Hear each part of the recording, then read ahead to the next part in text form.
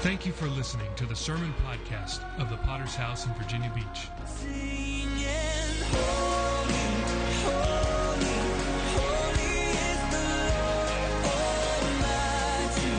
Worthy, all the earth is filled with your glory, glory. We give you glory, glory. We are a local church with a worldwide vision for winning souls, making disciples, and planting churches. We're a Pentecostal church affiliated with the Christian Fellowship Ministries. We hope you enjoy today's sermon. Ephesians chapter 2 and Luke chapter 2, if you join me there this morning. I want to begin a 3-week series, a Sunday morning message series over the next 3 weeks as we lead up to the Christmas holiday. And I want to, the last few years, you know, it's always a preacher's challenge, is to approach the same topic in a new and a fresh and an exciting way. And as we approach the Christmas season again, I was just thinking and praying about how to do this. And in the past couple of years, I have taken some famous Christmas hymns and broken down some of the lyrics and begin to show the gospel through the lens of Christmas hymns. And I thought this might be a good year to do that. How many know 2020 has been crazy? Crazy in a lot of ways. Crazy in what's happening in our culture. Crazy as a result of the virus, of course, and all of the impact that has had on our lives. Crazy in that we have lost people that we care about. And it's in many ways, it's an unprecedented year, things that we've had to go through. But how many know just because it's unprecedented in our lifetime doesn't mean that it is completely unprecedented? And what I mean by that this morning is that this may be the craziest year of my life, but it is certainly not the craziest year on record in all of history. There have been harder, more difficult times. Can you say amen?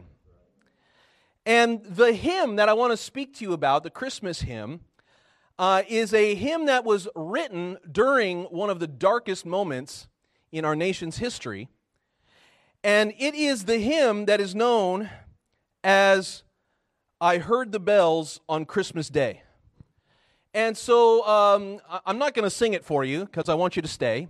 But I am going to show a little 3-minute video that just kind of explains the context of what the writer of that hymn was going through when he wrote it. So I want you to take a look at the screen for the next 3 minutes. And just get an idea of the context from which this hymn was written.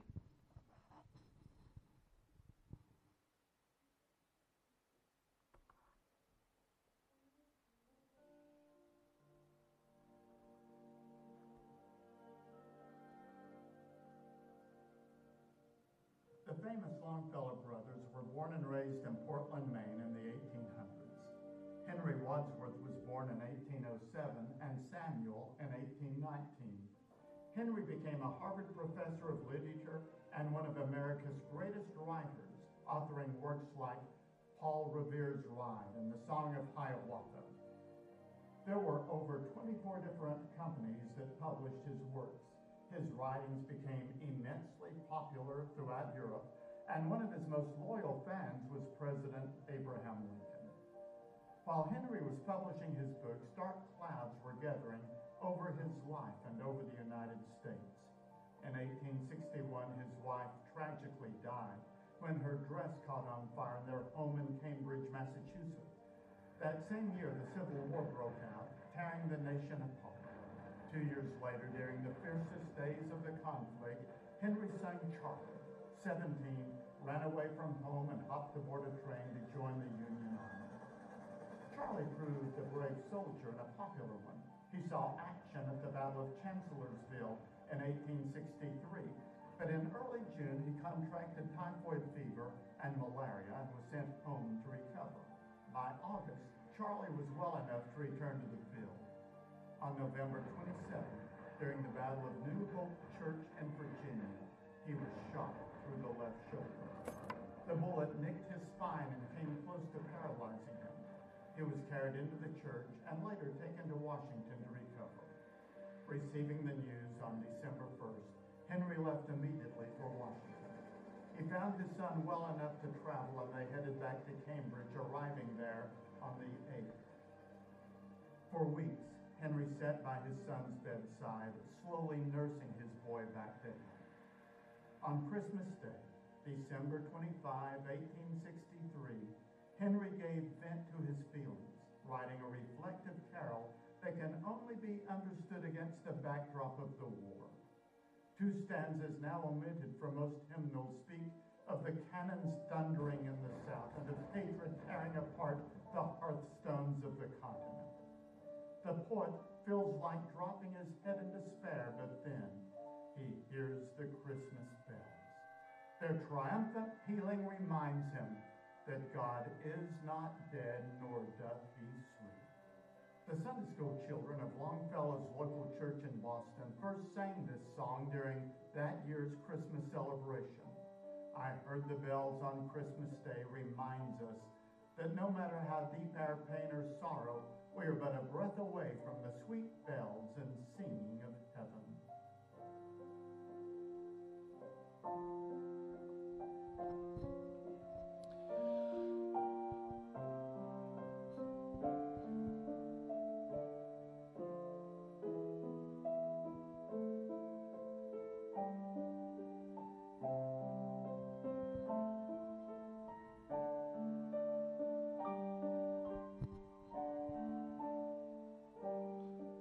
Amen. So that is the historical context from which this hymn was written, and where we get so many of modern takes on that song, and even from some familiar Christian artists like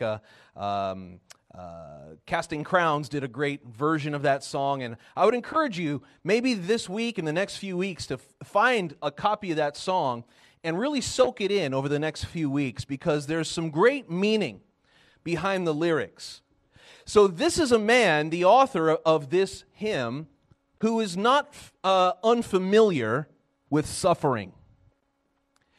And perhaps one of the things about the year 2020 that we've had to face is the reality of suffering. We've had to go through some things that maybe we haven't before, but it's certainly not something that the human race does not know about. We've been called to go through suffering, but the truth and the reality of this hymn says that even through the pain, even through the tears, that the Christmas bells still ring. That the news of Jesus arriving into the middle of our mess is still a present reality. And that truth is not just one that is great for Christmas time, but it is great for every time. And so in the midst of a situation now here in 2020, when we've heard a lot of bad news, somewhere in this land, there's a mom and a dad. I just read an article about all of the marriages that fell apart as a result of quarantine. People actually having to spend time together and realizing they don't really like one another, and not being able to work through. And I'm reading that there's a large number of marriages and divorces that have occurred during this quarantine. How many families are unhappy with each other? How many businesses have tanked? How many? I'm just blown away. This week I read an article about an 11-year-old student who killed himself while on a Zoom conference with his classroom. Can you imagine? And see, this is the kind of story we've been hearing, not just in 2020, but it seems that our culture continues to grow toward wickedness and depravity. And yet, it is not a problem for us. It it is not pie in the sky dreamland for us to say, and yet while we acknowledge all of this, the Christmas bells still ring. Even in mourning, even in tragedy, even in loneliness, even when we are dealing with some things, the bells are still ringing. Peace on earth, goodwill to men. This is no delusional escape. This is no just head in the sand idealism. But right now, what our world needs more than anything is the message of peace on earth and goodwill toward men. And when you examine the Word of God, this is the message that you find again and again: peace on earth and goodwill toward men. This is where we find in our scripture, Luke chapter 2, this is the heavenly host that is celebrating at the arrival of Jesus on earth. The Bible said the only audience that was there was a few shepherds that were tending their flocks. And God in heaven does not see that that is fit enough to celebrate the arrival of His Son. And so there's Mary and Joseph. There's a few animals that you're familiar with.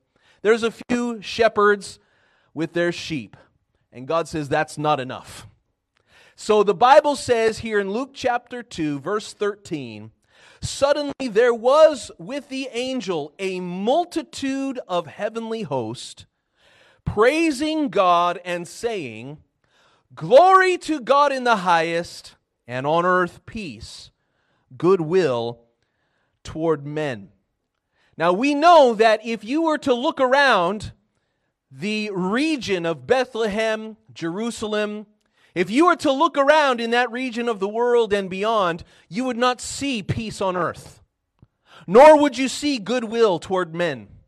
You would see an occupying force, the Roman Empire, that was conquering lands. You would see Herod, the tetrarch, in charge of that region of Jerusalem. You would see him with a heavy fist and a heavy hand ruling that land, not afraid to kill and mock and maim people in the name of his own authority. You would see all kinds of violence and oppression. And in that way, it is not different than how we're seeing our world today. And if you watch the news, and if you pay attention to what's happening, your first reaction is not peace on earth, goodwill toward men. But I'm here to tell you today that the Christmas bells still ring out. Peace on earth, goodwill toward men. This is what Jesus came to accomplish. And the same way that that little baby showed up in the middle of a mess, He is still showing up in the middle of 2020. Can you say amen?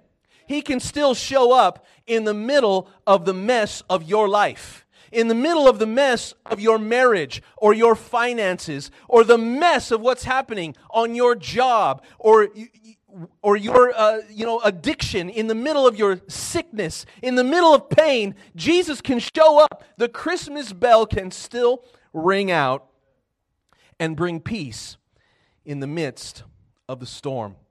I want you to turn now to Ephesians chapter 2, our main scripture coming out of this chapter, Ephesians chapter 2. And this is a message, part 1 of this series, Peace on Earth, Goodwill Towards Men. And one of the things that God brings peace. Christmas is a celebration of peace on earth. And I want to take this aspect of how God has brought peace on earth in 3 different ways. And the first that I want to examine with you this morning is peace on the earth among men. Let's read this scripture, Ephesians 2, verse 11, which says, "Therefore remember that you, once Gentiles in the flesh, you who are called uncircumcision by what is called the circumcision, made in the flesh by hands. At that time you were without Christ, being aliens from the commonwealth of Israel, and strangers from the covenants of promise, having no hope and without God in the world. But now, in Christ Jesus, you who once were far off have been brought near by the blood of Jesus. For He Himself is our peace. He who has made both one and has broken down the middle wall of separation, having abolished in his flesh the enmity, that is, the law of commandments contained in ordinances, so as to create in himself one new man from the two, thus making peace. And that he might reconcile them both to God in one body through the cross, thereby putting to death the enmity. Verse 17, he came and preached peace to you who were far off and those who were near. For through him we both have access by one Spirit to the Father. Let's pray for just a moment. Lord, we come by the blood of Jesus, thanking you for the grace and mercy that you've shown us. I'm praying today that you would help us to understand the peace on earth that you have given to us, the peace that is available with one another here in the family of the living God. I'm praying that you would help us to live out and to realize that peace in our own lives, and we give you glory for all that you've done and all that you're going to do. In Jesus, all God's people said, amen. This is a message this morning of reconciliation. And I believe we need a message like this right now more than we have in a long, long time. Peace and reconciliation. What Paul is speaking about in this chapter, as he speaks to the church in Ephesus, he is speaking about two groups of people. They are identified by those that are of the circumcision and those that are of the uncircumcision. In other words, he's speaking about the Jews and the non-Jews. And there was a great divide at that time between those two groups. The division came as a result of mostly Jewish people having a superior view of themselves. And you can't really blame them for that. They were God's chosen people. They were the ones God revealed himself to all the way back in the life of Abraham. God said to him, your people, I will bless them. That people who bless you will be blessed. Those who curse you will be cursed, Abraham. And so in the life of Abraham and all of his descendants, the sons of Israel and their descendants after him, that there was a blessing of God that rested on the Jewish people.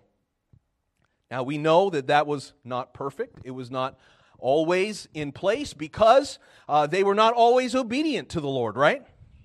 That they would backslide and they would do wickedness and God would have to punish them. But still at the end of all of that, God says there's a special blessing on my people, Israel, that doesn't belong even to other people of the world. And, to a certain extent, that's still true today. But what Paul is speaking about here in Ephesians is there is now in Christ, now that Christ has come, and he has come into the midst of the mess of the world. He has come to unify these two groups of Jews and non-Jews. Now, just hold on a minute. I want you to catch something before we leave here.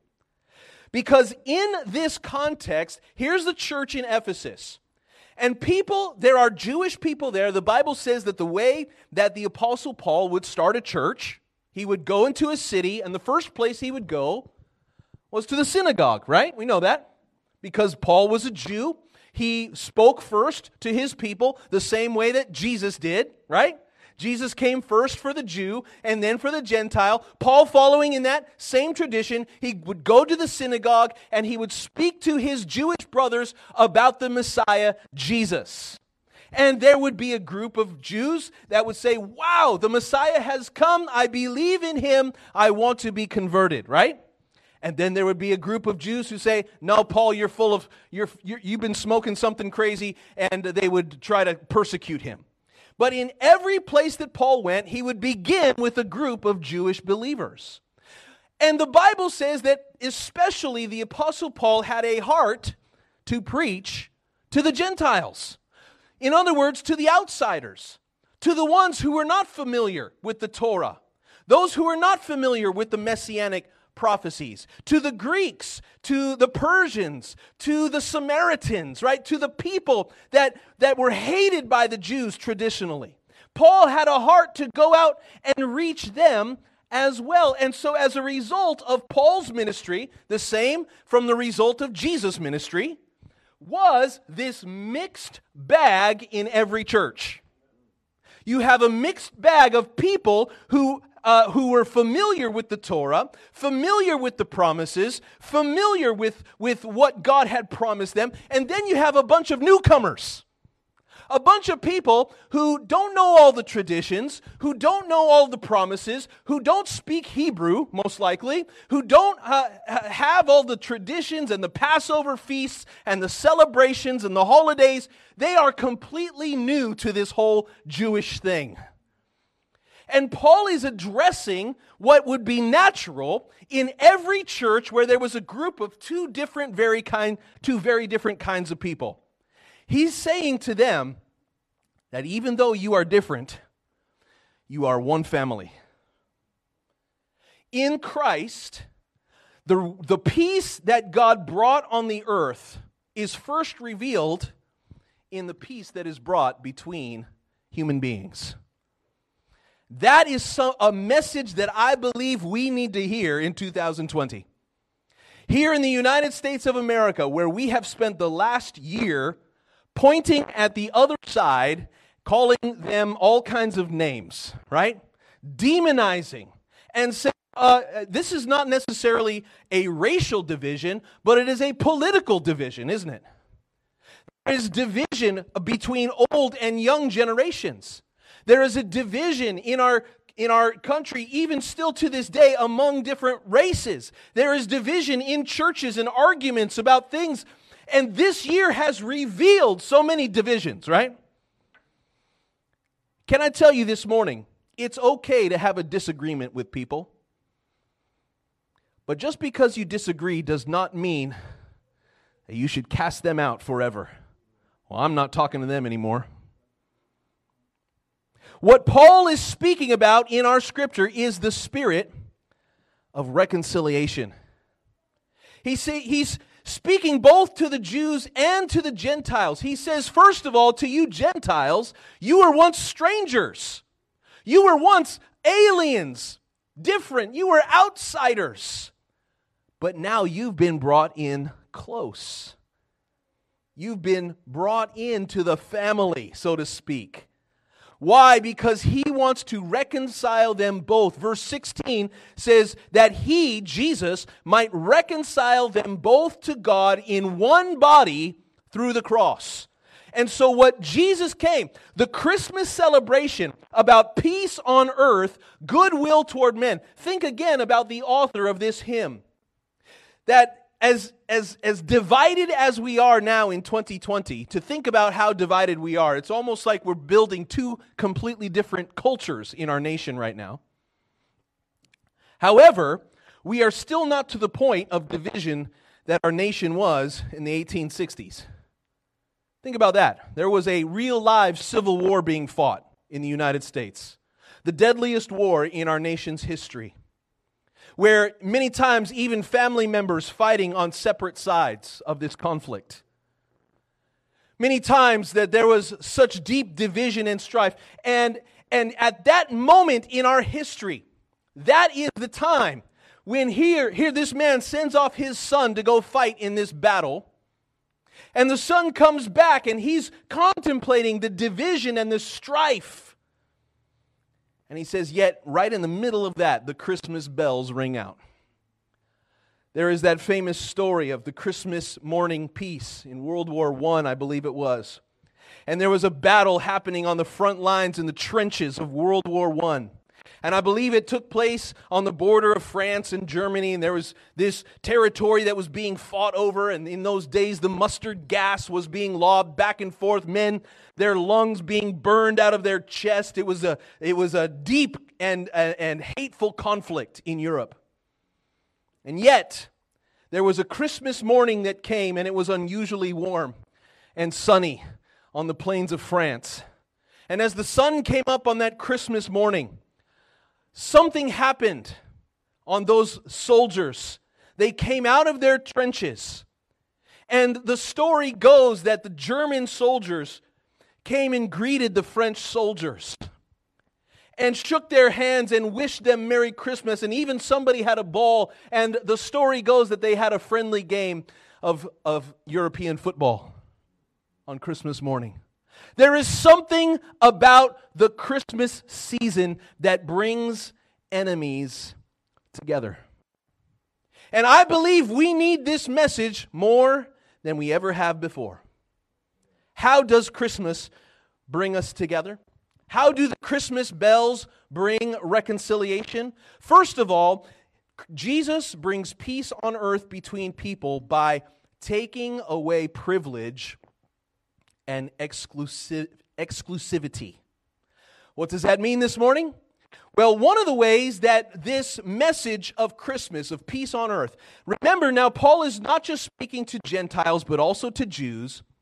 And he is saying to them, listen, guys, you've got to make room for these Gentile believers. There was a council that took place in the book of Acts as they're having a conflict within the church. They're wondering, if a Gentile gets saved, does it mean that they also have to begin following Jewish customs and traditions if they're going to be Christians? It's a good question, because there was a group of people. They are called in the Bible the Judaizers, right?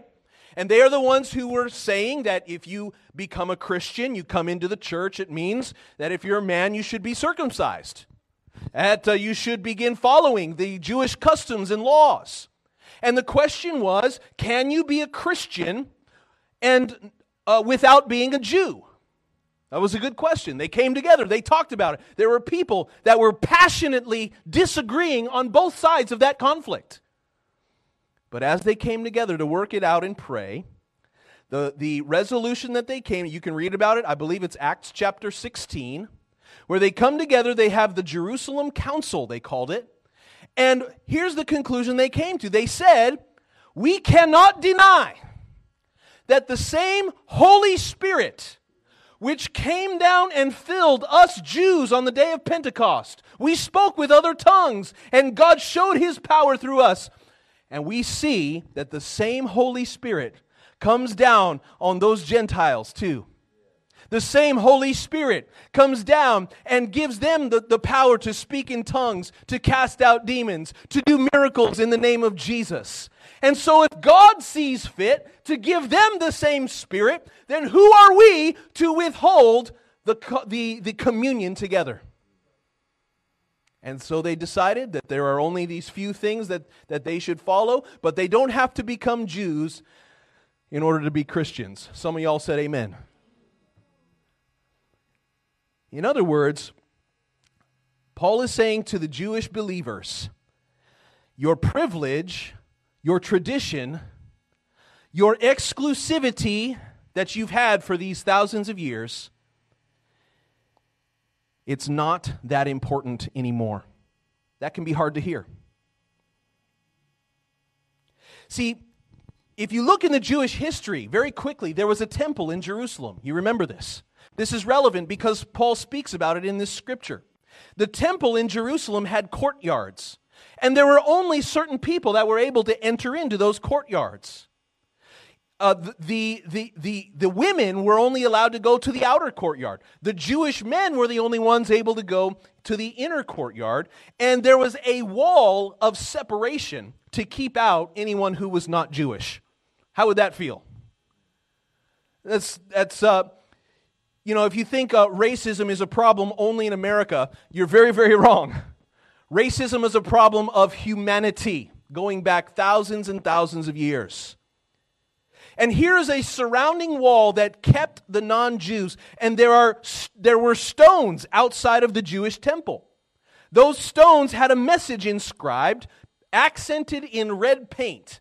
And the message that was on the outside of that gate, it said, no man of any alien race is to enter within the barricade surrounding the temple. Anyone caught doing so will have himself to blame for the penalty of death which follows. Penalty of death. They said it's your fault because you didn't listen to the warning. And if you'd been in that temple, if you would have seen it, well, most of you wouldn't have been able to see it. But there was a dividing wall and a threat of what would happen if you pass over that wall. Did you catch what our scripture said? Our scripture says in verse 14 that Jesus himself is our peace. He has made both one and has broken down the middle wall of separation. For the Jews, think about it from their perspective. For those who hold the tradition, they would say, who do you think you are tearing down our traditions, our ways, the things that we're so comfortable with? That would be hard for them, isn't it?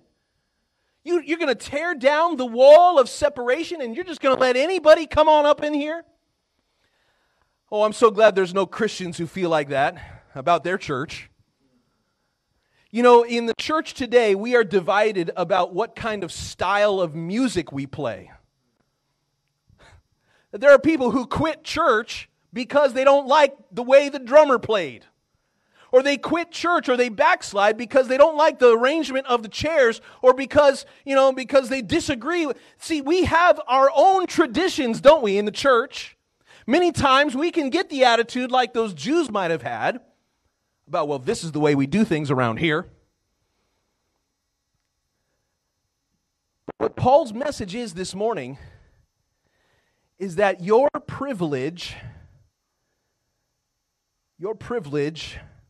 is not as important as making a place for strangers, making a place for the newbie. Making a place, and because of this, we say many times, the most important person in our church is the newest person here. Do you know why that is? Because we need the newest person here. So to the believer that's been here for 30 years, thank God for you, for your faithfulness. But just because you've been here a long time doesn't mean you're the most important person. It doesn't mean that we abandon all of our traditions, but we must make room for the new believer. Secondly, the way that God brings reconciliation between us is by meeting our universal need. Think about this quickly.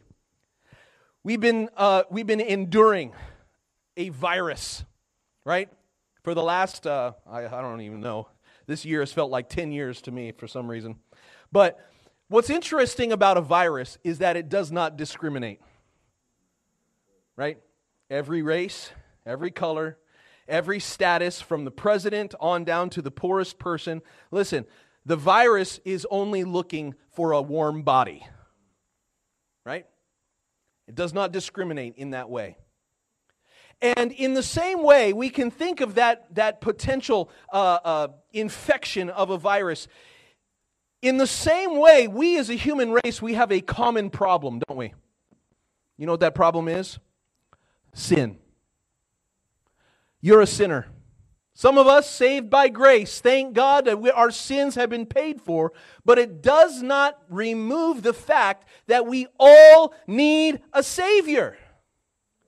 Listen to Colossians 2:13. When you were dead in your sins and in the uncircumcision of your flesh, God made you alive with Christ. He forgave us all our sins, having canceled the written code with its regulations that was against us and stood opposed to us. He took it away, nailing it to the cross. What I'm here to tell you this morning, there's only one path to salvation.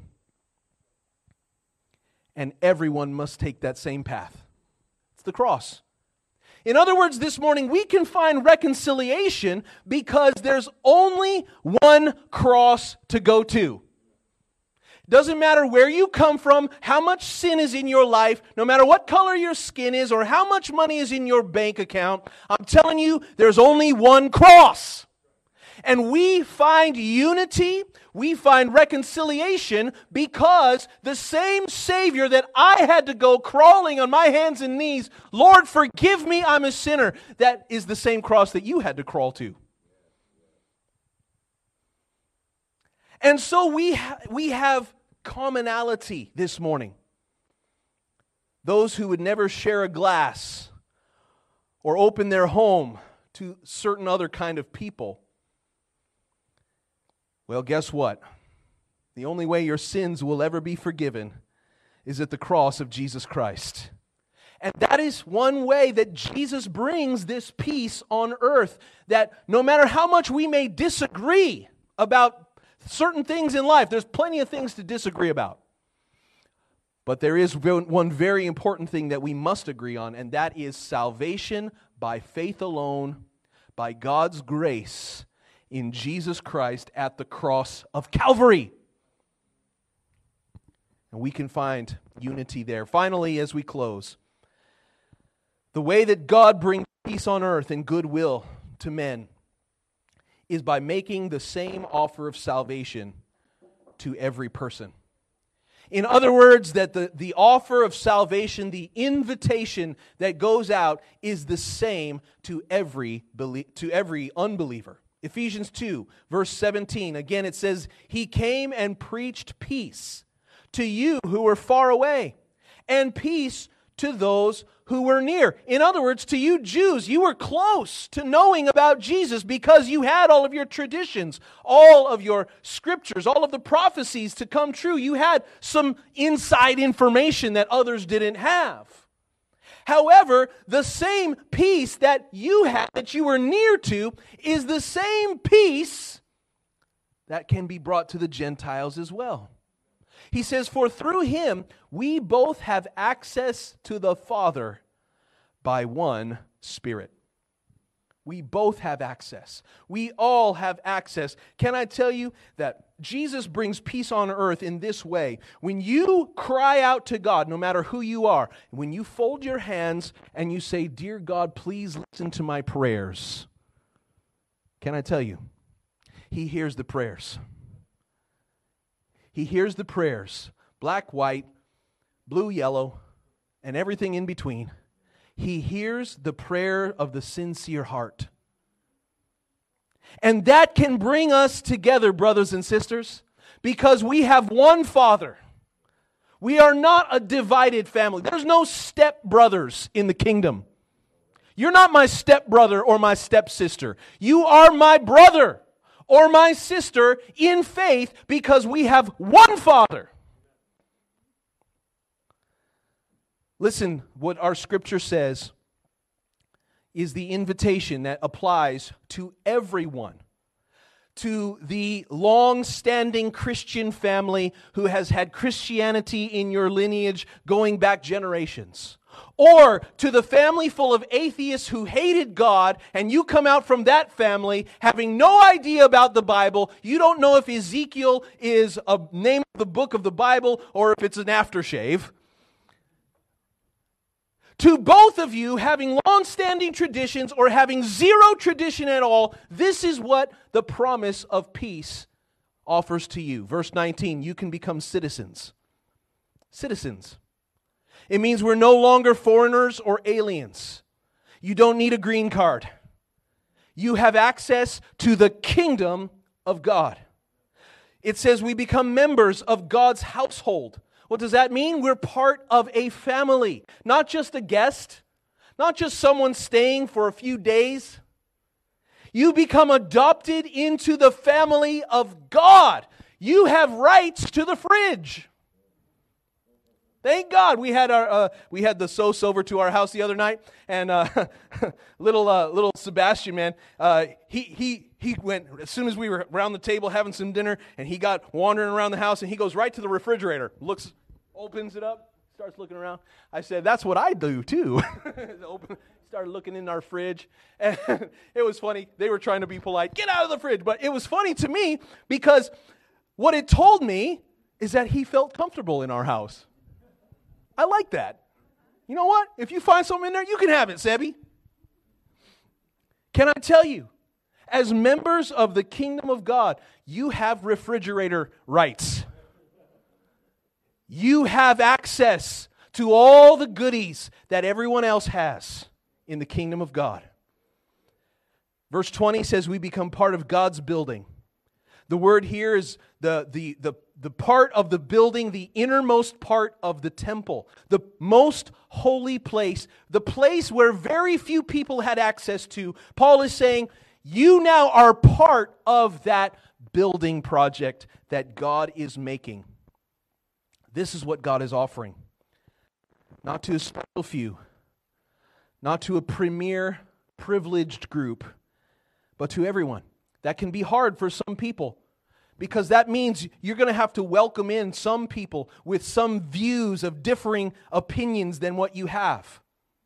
But we in the church, I'm telling you, Jesus, He said, the world will know you. How? Your love for one another. We should never allow political discourse to cause a rift in our family. It's okay to have disagreements. It's okay to see things in another way. It's okay even to vote for different candidates. But I'm telling you this morning, we must still be one family. We must still be able to come together in heart and in purpose for the kingdom of God. Because this is the mark of peace on earth, goodwill toward men. Have you ever gotten a wedding invitation? This year I got a wedding invitation in the mail. And, on almost every invitation you see at the bottom, please RSVP, right? Well, how many know, just because you get the invitation doesn't mean you're actually going? What I'm saying here as we close today is that God has sent out His invitation to every one of you. That invitation is one of grace and mercy. He offers for peace in your life. Peace with one another. Peace with God. The question is, will you send the RSVP this morning? Let's bow our heads and close our eyes as we bring this service to an end. We thank you again for listening. Do you want to receive updates from our church in your inbox? Make sure to sign up at our website, vbph.org. If this message has been a blessing to you, would you consider supporting our ministry with a generous donation? Please visit our website at vbph.org and scroll down to find the Give button at the bottom of the page. We would be so grateful for your support. Until next time, love God and love people.